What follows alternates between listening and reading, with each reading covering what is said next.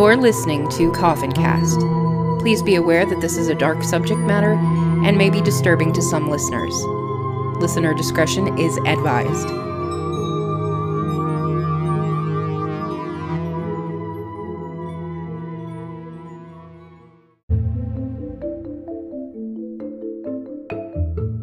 Greetings, Coff fans. It is I, Kristen. Where the heck have you guys been? Like, I woke up one day and you guys weren't there, and I have abandonment issues, you know that. Anyway, yeah, I haven't recorded in a while. This is kind of meant to be a surprise. It's something that I've been working on since about Christmas, give or take. Playing around with ideas and writing. But I was gonna just release this today, or whenever you're listening. We can pretend it's today. And just kind of surprise you guys. Merry Christmas, Happy New Year. Shall we talk about what a dumpster fire 2020 is? I mean, we can. I don't want to, because it was a dumpster fire. And since we're saying, F you to 2020, I'm going to say F you to season 2. It's over. So we're just moving straight into season 3. We're going to just pretend season 2 didn't even happen. How about that? This season, what I'm going to do is I'm going to cover TV shows, movies, maybe even video games that delve into the afterlife and death. I do not know how scheduling is going to work. I don't know if it's going to be weekly, bi-weekly. It's more than likely going to be bi-weekly, but either way, we'll see. It's going to be a mystery. So I just kind of wanted to touch upon my absence, really. I don't want to go into details because you don't need to hear me bitch and moan about it, but like everyone, 2020 has been... That's all I got. 2 surgeries, illness. I lost a dog that I've had for forever. Not for forever, but 15 years in a very traumatic way. I'm not going to talk about it because I don't want to. So I'm not going to. But it hasn't all been bad.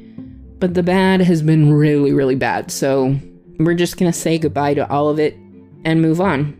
Anyway, let's get into the show. So like I said, season 3, we're going to be covering different types of media that go into death and the afterlife. Not very surprisingly, there's a whole mess of stuff out there. Video games, music, movies, shows. It's literally everywhere. We are a culture that is obsessed with death. Mostly avoiding talking about it, but you're a Coffin Cast, so we're gonna talk about it. There ain't no escaping, because it's coming. So we're just gonna make it a little more fun along the way. Today, I'm going to be talking about the latest Pixar movie, Soul. Yes, you heard me right. I am going to be talking about a children's film on Coffin Cast, a podcast that talks usually about death and murder and crimes, etc. A Pixar movie, a kids movie about death and souls and life. But before I do, I have an ad for my bros over at Super Media Bros who are infinitely cooler than I am. Give them a listen if you haven't already, and if you haven't already, what are you waiting for?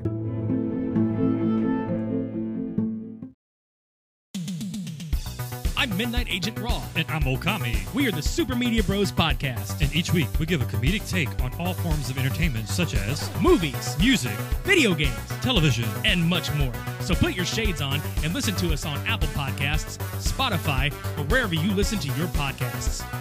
Shades on. We're on.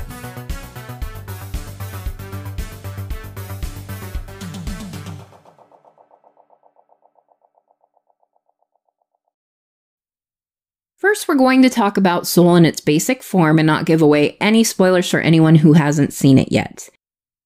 Also, I will warn you before we get into the spoiler portion of the show, so you can skip to the end or just stop listening if need be. Or if you like to live dangerously like me, you can keep listening and have most of the movie ruined for you. It's fine. Also, this is my first time doing a movie review, so please be patient with me as I go. Feel free to give me constructive feedback, and I will leave my communication channels at the bottom of the episode. Soul is the first Pixar movie to not be released in theaters in the US, because we're in a pandemic and most theaters are pretty much closed. It was released exclusively in the US on Disney+. It was directed by Peter Docter of Up, Inside Out, and Monsters, Inc. fame, just to name a few. Also co-directing was Kemp Powers, who is a writer was a writer, for One Night in Miami, which premieres in theaters January 15th. And he is a staff writer on Star Wars Discovery.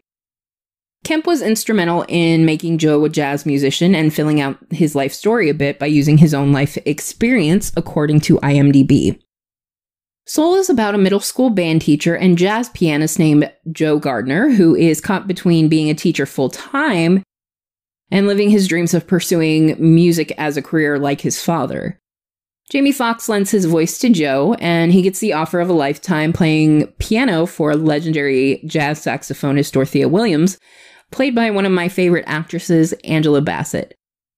But to do so, he will have to turn down a recent offer to be a full-time teacher with more money, more benefits, and more stability. But of course, in the words of John Lennon, life is what happens when you're busy making other plans, and in Joe's case, it comes in the form of an open pothole as he's crossing the street. See, that's not a spoiler, though, because it's literally in the trailer, so don't come at me. Joe finds himself in limbo and decides that he is not ready to die. He is on the cusp of the biggest gig of his life, and he needs to see it through. But as you can imagine, it doesn't quite work that way. Instead of going to the great beyond, as they refer to it, he tries to run and falls through what I can only guess is space and time to the great before, where souls that haven't been born yet reside. They mistake him for a mentor, which are departed souls that mentor new souls into finding the spark that makes them ready for life. But this causes a problem. You see, the soul accountant, played by another one of my favorite actresses, Rachel House, notices that there is a soul missing from the group that's supposed to be heading to the great beyond. Well, if you know her from her turns in Hunt for the Wilder People or Thor Ragnarok, she don't play. She will hunt you down to the ends of the universe and then some. She's like the Terminator. She is relentless. I'm quoting Hunt for the Wilder People there. Meanwhile, Joe gets lumped into the mentors and takes the identity of a psychiatrist and is assigned to the Great Before's most stubborn resident, number 22, played by Tina Fey. To give you just an idea of how long 22 has been at this, the soul named before her was in the millions. Just saying. 22 does not want to leave the Great Before. It's easy for her there. She likes the freedom she has, and she has yet to earn her spark, which is the last piece she needs to get to Earth. As they are looking back at his life, Joe sees that he isn't completely dead, only in a coma, and decides he needs to get back at any cost. The two strike up a bargain to keep safe in the Great Before and get him back to his life on Earth. But naturally, things don't go as planned, and the two have to work together to make things right again before it's too late. Now, I'm going to stop here before continuing because I don't want to spoil anything. And I will start by saying, if you're looking for the usual Pixar fare of heavy subjects softened up for kids, you're actually going to be disappointed. However, this does not mean that it's a bad movie. This doesn't feel like a kid's movie whatsoever. It's animated, of course, and has a few silly moments, but that's really as far as it goes. The movie's humor is dry and somewhat sarcastic. And that's kind of why I love it. Don't get me wrong, I like the sweet stuff too, but this movie goes much deeper and darker than most Pixar movies tend to go. But you know me, I appreciate deep and dark. I was also able to watch this with my 13-year-old, and he enjoyed it as well, and we both agreed that it felt more grown up. I highly recommend the movie, but I do recommend being prepared to question your own mortality, your purpose in life, your own soul. What happens when we die? I mean, that's what I do on a regular basis, because that's who I am.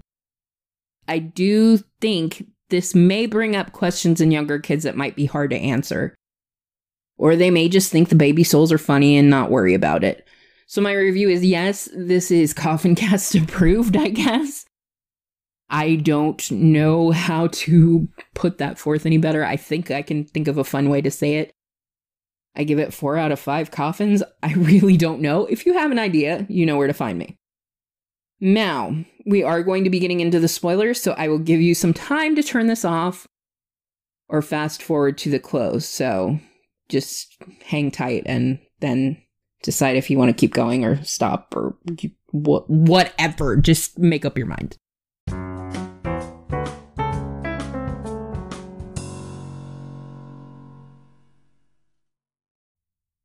So, okay, you're still here, so I'm assuming you want to hear the spoilers. Just in case, I am giving you one more chance to back out. Are you sure? Are you sure you're sure? All right, let's go. So back to how the Great Before situation works. Souls, before they are born, earn badges. Their badges are basically their personality traits, different facets of being a human being, what they look like, what they're going to look like, where they're going to be born, all that good stuff. And they earn that as they go through the training process to become, I don't want to say a viable human, but like a complete human, essentially. The last badge that they earn is the Earth badge, and that signifies that they're ready to go to Earth. But in order to earn that badge, they have to find their spark with the help of a mentor. Their spark essentially, at least it seems, that their spark is their reason for living, their passion in life. For instance, like with Joe, it's jazz music, playing the piano. But you gotta kind of wonder if there's any truth to that. Like, we know what our spark is before we're even born. Like, it's preordained for us. What the hell? Because I'm like 38 years old. I don't know what my spark is. And if little baby ghost fetus me knows what it is and isn't giving that info up, it's like, what the fuck, baby ghost fetus? That's not right. Share the info. We're a team here. I'm going to branch off from here telling you the story because the one thing that I wasn't sure about as I was doing this review is, do I just tell the whole story over again? Like, is that what you do when you review a film with spoilers? I don't know. So I decided, basically, since I love Am I the Asshole posts from Reddit, like I subscribe to the Am I an Asshole thread thing on Twitter because I love it. It gets me so heated. I'm going to do the story like, am I the asshole, as like coming from Joe's point of view. So, quote, AITA, : I took a badge from a little ghost fetus after she helped me save my body, end quote. I, 40-something male, died. I fell through an open pothole and I was in limbo, or life or death or something, and I tried to run away, but I fell and ended up in a place called the Great Before. There were these weird Picasso-looking people, and all of them were called Jerry, even the ladies. Maybe they're non-binary. Then there were these little baby ghost fetus things everywhere. The Lady Jerry told me that they hadn't been born yet, and they were all earning their personalities and things before they went through the Earth portal. But they had to earn their Earth badge first, which they got with the help of a mentor who could help them find their spark. My spark is jazz music, and I had just landed a gig with Dorothea Williams. I wasn't going to miss this. Not even death could stop me. I saw my chance and snuck in pretending to be some German psychologist dude. Anyway, I got paired up with an angry ghost fetus. Get this, she sounded like a middle-aged white lady because it was, quote, the most annoying voice she could find, end quote. She wanted to stay in the Great Before, and I wanted to get back to Earth. I mean, I'm not even actually dead. I guess I'm just in a coma. She was like, that's great and all, but I can't give you my Earth badge until I actually earn it, which you have to help me do. So I take her to the Hall of Everything so she can try out some stuff and hopefully get the badge and give it to me. She literally didn't even try. Everything was meh to her. Anyway, a guy Jerry shows up and tells me it's time to go since I didn't help Ghost Fetus. She tells him that she feels like she's really close and just needs a few more minutes. She must be a pain in the ass because he was totally fine with it. She takes me to the secret hideout place and we end up in a place called the Zone. It's not life, it's not death, it's where you go when you're in the zone, whether it be from your job, your hobby, a sport, anything. But also, in the zone, there are lost souls who have lost their spark. They can be really big and scary. But anyway, this hippie shows up with this big pirate ship and tells me he can get me back home. He is from New York like me, and I guess he gets in the zone by being a sign flipper. Anyway, he opens this portal, and as I'm about to jump in, little Ghost Fetus falls in too. She ends up in my body, and I end up in some therapy cat. I try to get her to help me get back to Moonwind to have him fix it, and the whole time she's dragging her feet. I buy her pizza, a bagel. We went and got a haircut. We got lollipops. She even met my mom. As we're waiting around for Moonwind outside the club, she decides out of nowhere she likes Earth. I tell her that's because she's in my body. She doesn't have a purpose. She is living my purpose. She runs away and I chase her, and then we both get nabbed by some angry Jerry-like person who is actually called Terry. Anyway, somehow the fetus got her Earth badge, and I lose it. I tell her it's thanks to me and no other reason. She throws the badge at me and disappears. Am I the asshole? I imagine you can guess where I'm going with this. Yes, I think Joe is an asshole. He is completely self-absorbed, and I want to lay out how. Not for just doing 22 dirty, but here is where I lay out his assholery. Joe needs to trim his due and decides to do it with his cat hands, so that he can try to go earn his job back with Dorothea after he loses it when she sees him with 22 in her body mumbling something about pepperoni. You can guess where this is going to go. It's a big bald stripe up the center. So he goes and visits everyone's favorite in the movie. It's not up for debate. It's Dez. Dez is the hottest guy in a Disney movie since the tiger in Zootopia. You know the one that was on the bus that would, treat you right? Yeah, that one. Anyway, Dez is played by comedian Donnell Rawlings. Dez is a barber, and Joe says he is so good at it that being a barber is definitely his spark. Joe tells 22 to keep quiet, don't talk to anyone, just sit in the chair. Naturally, you can guess that doesn't happen. One lollipop later, 22 is waxing philosophical with the whole shop. Dez reveals he never meant to be a barber, that he wanted to be a veterinarian, but his daughter got sick and barber school was cheaper than veterinary school. 22 sees that a person can maybe have more than one spark, or do something other than their spark and still be happy. Dez says even though that wasn't what he planned, he is happy as a clam, quote unquote. In another turning point, Dez says it's nice to talk about something other than jazz. 22 asks why they never talked about his life before. Dez replies, you never asked. There is Exhibit A for you, ladies and gentlemen of the jury. Exhibit B. Meanwhile, Terry is still hunting Joe and sees him talking to one of the guys from the barbershop, who is played by Daveed Diggs of Hamilton fame. And she opens a portal to suck Joe in, but whoops, she sucks the other guy instead of Joe, and naturally, homeboy is traumatized, but Joe and 22 keep on their way to meet with Moonwind. 22 is actually starting to enjoy life on Earth. She's kind of goofing around, still in Joe's body, and she bends down to pick up his hat, and whoops again, his pants rip. That means Joe has to do something he has been avoiding. Going to his mom, who is a tailor, and letting it drop that he has a gig. His mother wanted him to take the teaching job, and if she finds out, she will not be happy. Also, just as an aside, his mom is played by Felicia Rashad. He decides he's going to lie to his mother and say he needs the suit fixed for a school recital.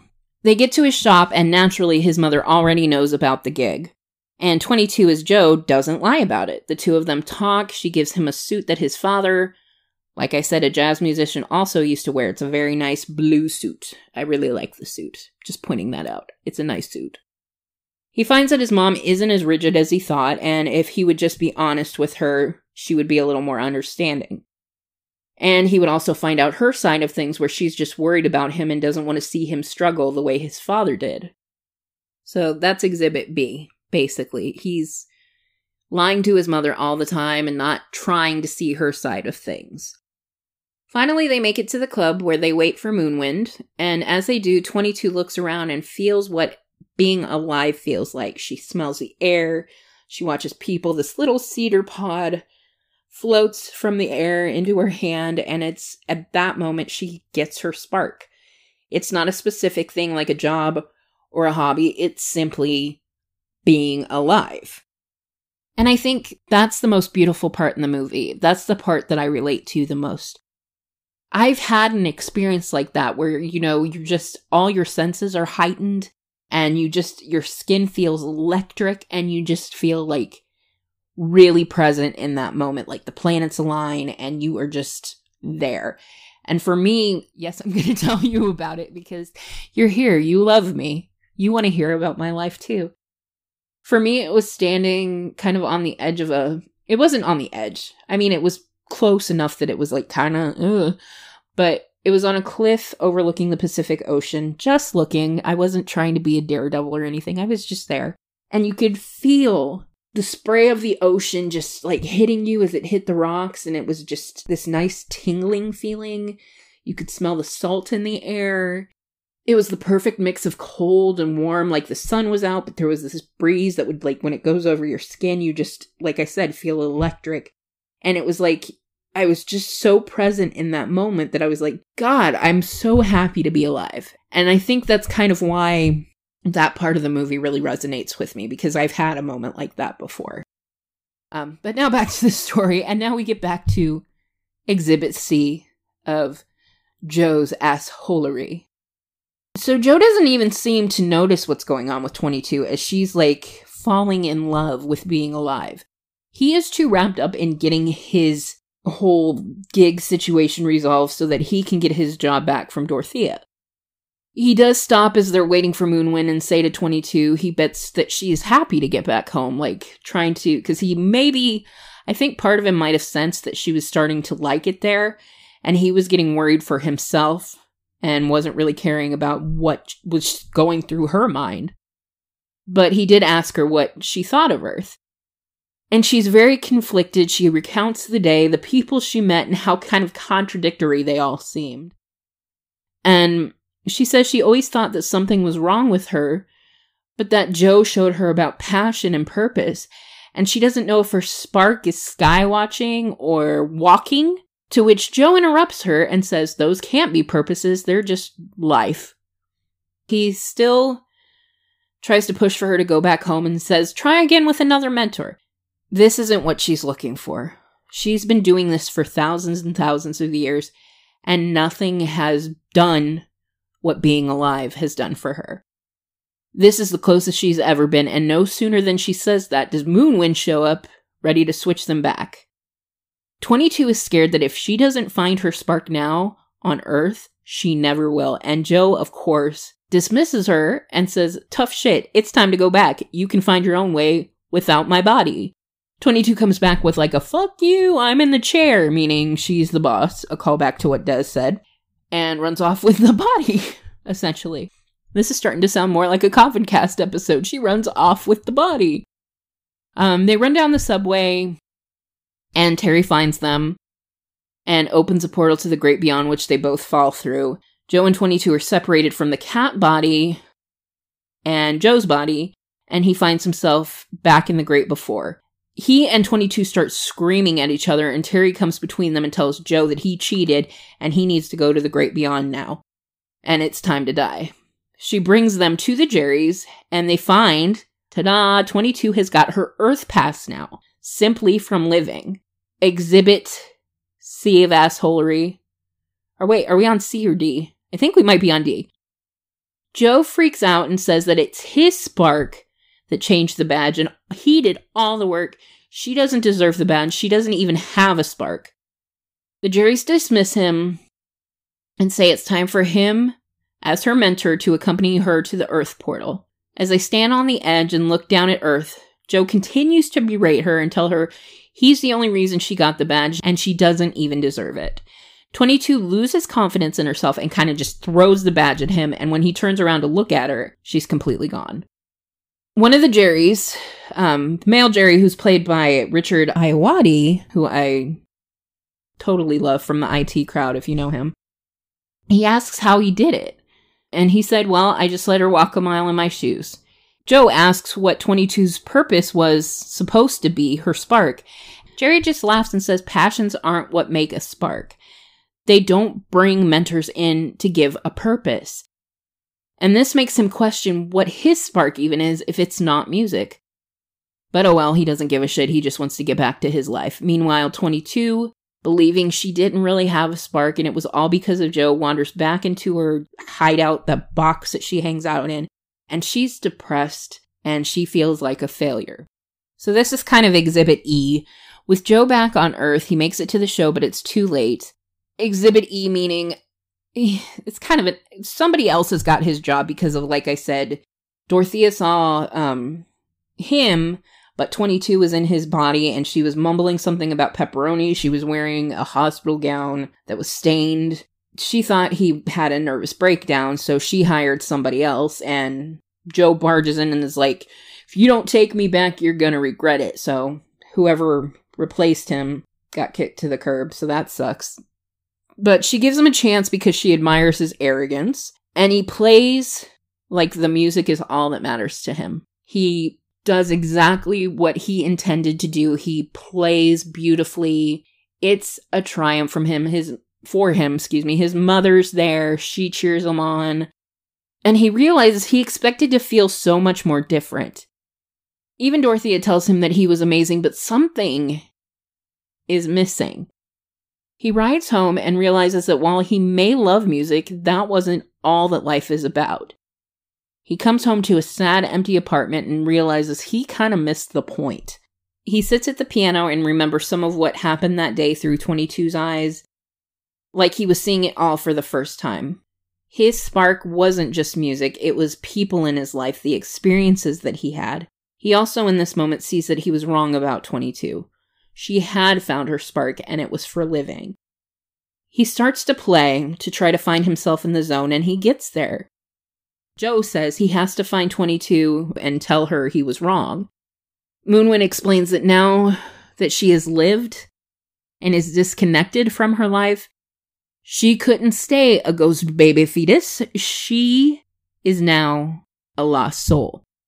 So they spot her, and she still looks a little bit like herself, but kind of like if you've played Kingdom Hearts, you know, those Heartless guys, she looks kind of like a Heartless, but they spot her, she spots them, and she runs, and they lasso her with the ship, but she pulls down the ship, and Moonwind goes down with the ship, and he snaps out of his stuff back in New York, and Joe follows her, and he wants to give her Earth badge back.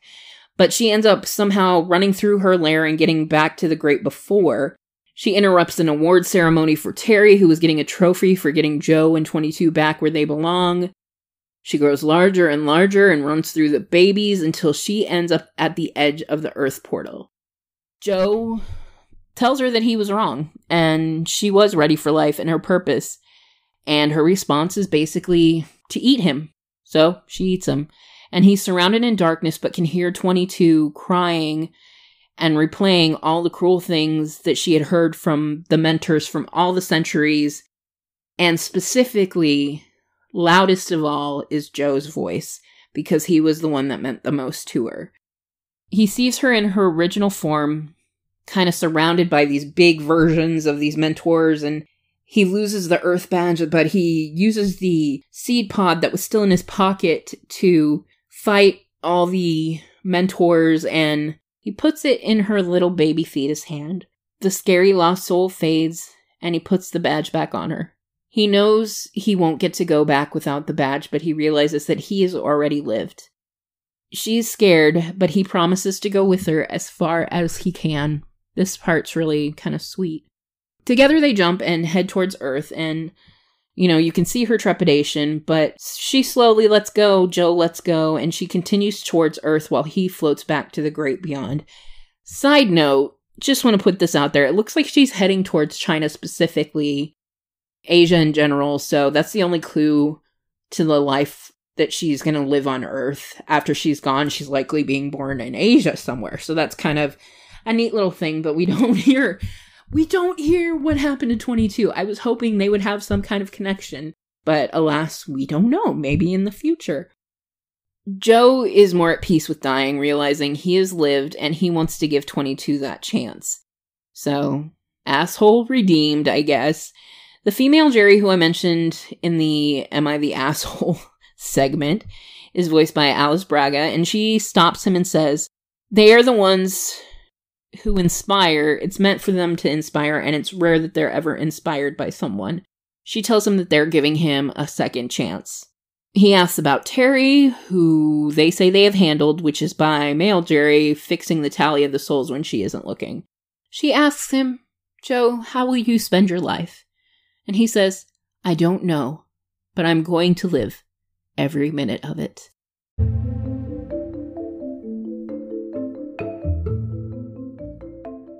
So there you go. I basically told you the whole story so that you don't have to watch it, or if you did watch it, I imagine you watched it with your kids first, or just by yourself, or whatever, and now you get my little spin on it. I hope you enjoyed it. I hope I did this right. I have never done a movie review in my life. I don't know what I'm supposed to do. If I'm not telling the whole story, what do I do? It's like I'm Ricky Bobby. I don't know what to do with my hands. Anyway, so all in all, I did like the movie quite a bit. It's not my favorite Pixar movie. My favorite's always going to be Coco, because the music. But, it was up there. It was really up there because it wasn't a story about cars being alive or toys being alive. It was something deep. It was about the human experience, really, and something that we'll all have to experience someday, aka death. But, I did feel like, I think the point was that Joe wasn't a totally, what's the word? He was kind of a self-absorbed guy. But I mean, who of us really isn't when we're just going through our day-to-day? We want to make our lives good. We don't really think about the things around us, the people around us. But he redeemed himself, as well he should. And if you want to keep listening, I'm going to grab some fun trivia from IMDb and then we'll close it up. I'm not going to go into the little Easter egg stuff that's always in so many Pixar movies. They're kind of more fun to find on your own. Now, one thing that some people may notice is somebody that's in almost all Pixar movies, if not all Pixar movies, is John Ratzenberger from Cheers. You may kind of think, where is he in this? He is actually in it somewhere. The director, Peter Docter, did confirm that John Ratzenberger is in this movie, but he doesn't reveal who he is, so it's kind of fun to try to figure it out. I haven't figured it out yet. Part of me thinks it's when 22 is going through the voices, and then there's... because she can basically be any voice she wants. She can sound any way she wants to sound, but she makes herself sound like an old man too. So I'm wondering if that maybe is him. I don't think it is, because it sounds more like Ed Asner from Up, but it's hard to tell. I don't know where he is. I can't find you, John Ratzenberger. Where are you? Here's some other fun trivia. Originally, Joe was supposed to be a white dude. Jobs that were kind of thrown around for him were scientist, actor, animator, and rock star. Then they decided on jazz musician, and because jazz music is such an integral part of African American culture, they decided that they wanted to make him a black man. And Peter Docter was aware of how black characters were portrayed in animation in the past, and he wanted to avoid being stereotypical or offensive or doing anything wrong. So he hired a cinematographer from non-animated movies to consult on how light plays upon black skin, how it plays upon textures of hair. Not only that, but he also wanted to make sure that the African American culture was portrayed correctly. So he did hire on several consultants, such as musicians like Herbie Hancock, Terry Lynn Carrington, and Quincy Jones, John Baptiste, and also educator Janetta Cole, and stars that were in the movie. So Curly, who was a former student who got Joe the gig with Dorothea Williams, is played by Questlove, so he was a consultant on the movie. And so is Davy Diggs, who I mentioned earlier, who is a guy at the barbershop who kind of busted Joe's balls, if you will. Also, a kind of fun part of the trivia, too, is when we're in 22's kind of secret hideout, you see a bunch of hello, my name is, and stuff. It's from her former mentors. They're all over the wall. And some of them that I kind of want to point out that I think are cool that weren't really called out in the movie are Prince, Aretha Franklin, Martin Luther King Jr., and Joe Ranft. I kind of want to go back to old Coffin Cast roots and talk about Joe a little bit. Joe was a Pixar writer, director, and even an actor. You'd probably know him best as Heimlich from A Bug's Life, but he was a big part of Pixar's history. His death is a particularly sad one. On August 16, 2005, he was a passenger of a car that veered off the road and plunged 130 feet into the mouth of the Navarro River, right where it meets the Pacific Ocean, and it's off Highway 1 in Mendocino, California. I lived in Northern California at this time, and I used to drive on Highway 1 for fun. It's very windy, right up against the ocean. It's beautiful. On a sunny day, it's great. On a foggy day, it's absolutely terrifying. One other thing that I'd like to point out, the music in The Great Before, The Great Beyond, and the other greats was actually done by Trent Reznor. So yes, I am referring to Trent, I Wanna Fuck You Like an Animal Reznor, doing kids movies. 2020 is freaking weird, guys. Also, the character's name of 22 is not only to illustrate how long she's been there, but it's also a reference to the paradox of Catch-22. You cannot find out if life is worth living until you live.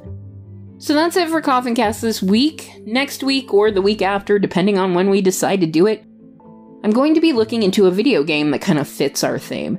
And no, I'm not going to tell you what it is. In the meantime, you can find me on Twitter at CoffinCast with a capital C, and you can email me on Gmail at coffincastpod@gmail.com. Don't forget, the only way to know if life is worth living is to live it, suckers. I'm glad you exist. Have a great new year, and we'll see you soon.